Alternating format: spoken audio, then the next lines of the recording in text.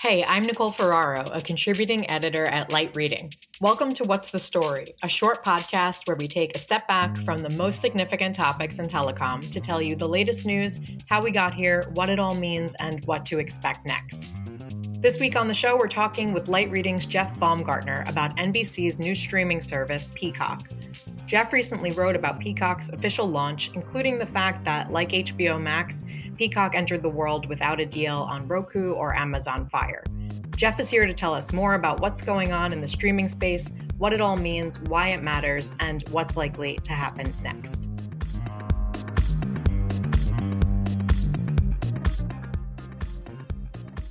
This podcast is sponsored by Comcast Technology Solutions.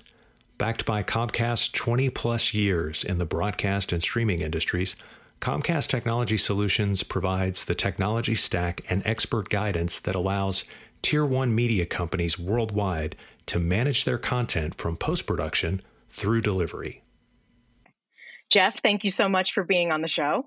Well, thank you. Thanks for having me, Nicole. My pleasure. So to start off, what's the story with Peacock?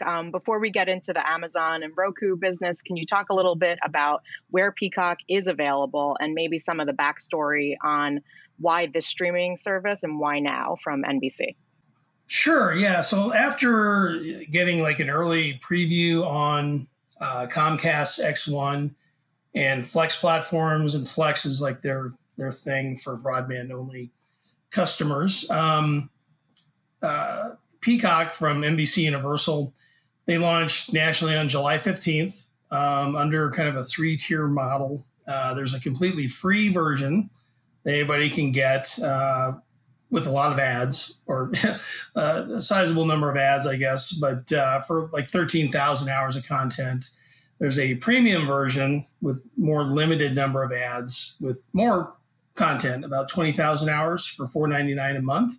And then, if you just can't do with commercials, they do have a $9.99 per month commercial-free tier. So at this point, you can get it on quite a few platforms. I know we'll get into the Amazon Roku thing, but you can get it on Apple devices, all of Google stuff, Android TV, Chromecast, Xbox consoles, Vizio and LG smart TVs, and then more recently they did something with the Sony PlayStation 4, and then Cox Communications, another cable operator, has also integrated the ad-supported premium Peacock tier on their new Contour boxes for like no added cost, kind of replicating what Comcast was doing. And as far as the reasoning for Peacock, it kind of fits into this larger trend in which we're seeing some of the major programmers and media companies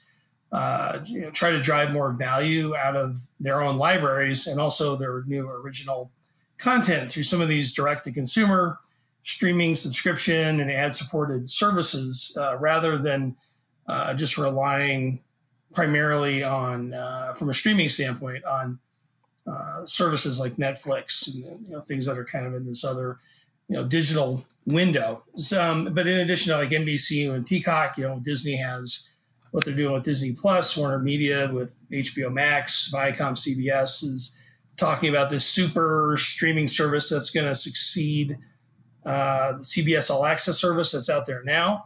And even Discovery, they're getting close to launching something too. And but the one kind of big difference I think with Peacock is it seems like even though it's direct to consumer and there's a subscription component, they're kind of more oriented towards like advanced advertising models versus the subscription models versus some of these other services.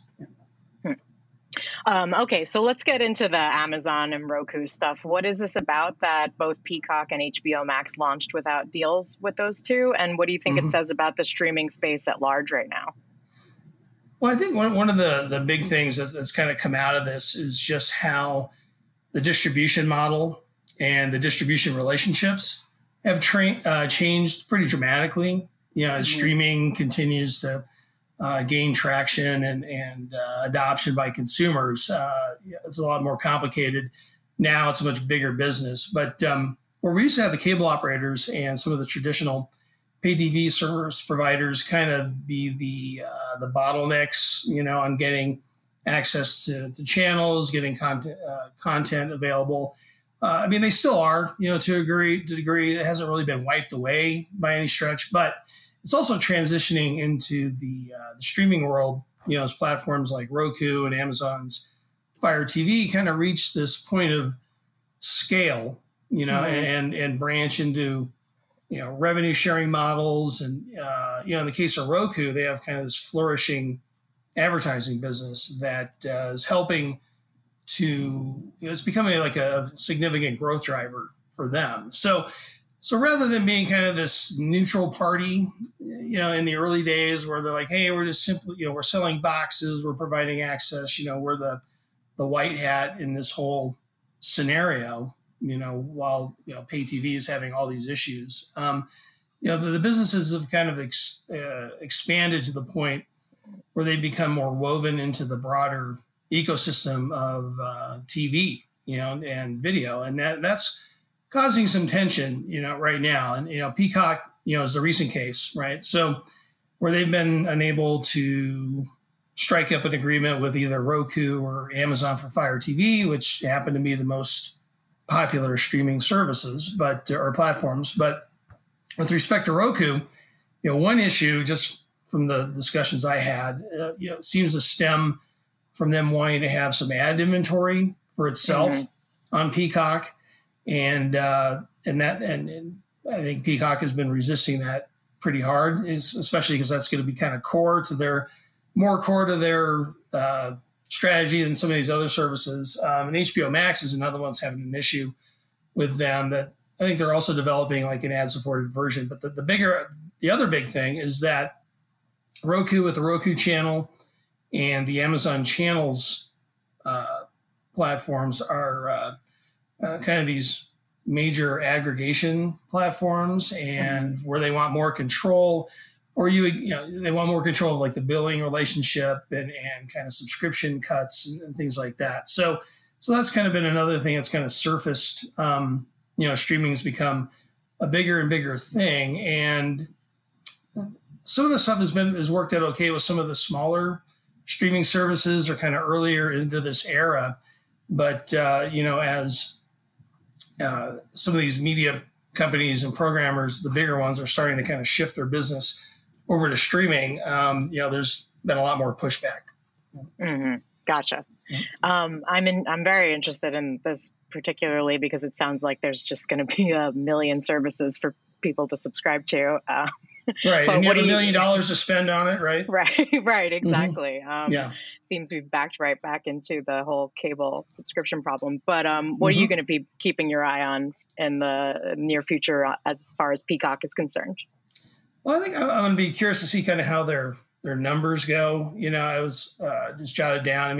Comcast at their earnings call, so I think there were like 10 million signups for Peacock since the launch. So, a big round number, but, and they were anecdotally pretty happy with some of the early numbers on usage and engagement. I think we're going to get a lot more data on that with respect to like monthly active users and other measures that you can get a better picture on what's happening kind of in the quarters to come.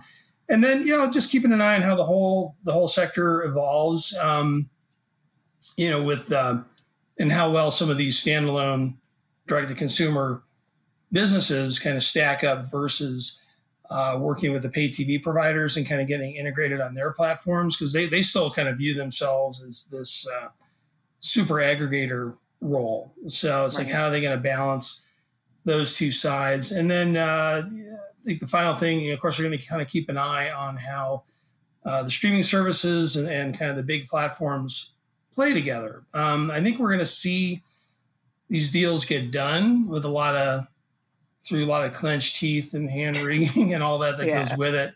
We're going to see that get done. But the fact is, there's a lot more tension.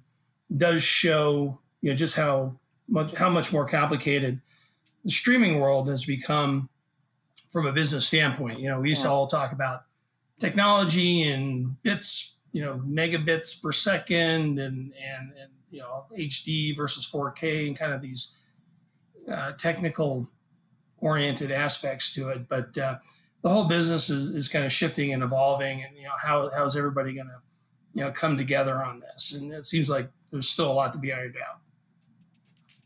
Well, thank you so much for taking the time to talk through this with me, and I'm looking forward to reading your stories on whatever happens next. All right. Well, thank you very much. Appreciate it. Thank you so much, Jeff Baumgartner, for taking the time to talk with me today. We'll be keeping an eye out for all of your stories. Thank you as well to our producer, Pierre Landriau, for making this episode, and thank you all for listening. If you like what you heard, please leave us a review, share this episode with a colleague or friend, and subscribe to the Light Reading Podcast for more interviews and insights from the team. That's the story for now. We'll be back next week. This podcast is sponsored by Comcast Technology Solutions. Backed by Comcast's 20-plus years in the broadcast and streaming industries, Comcast Technology Solutions provides the technology stack and expert guidance that allows Tier 1 media companies worldwide to manage their content from post-production through delivery.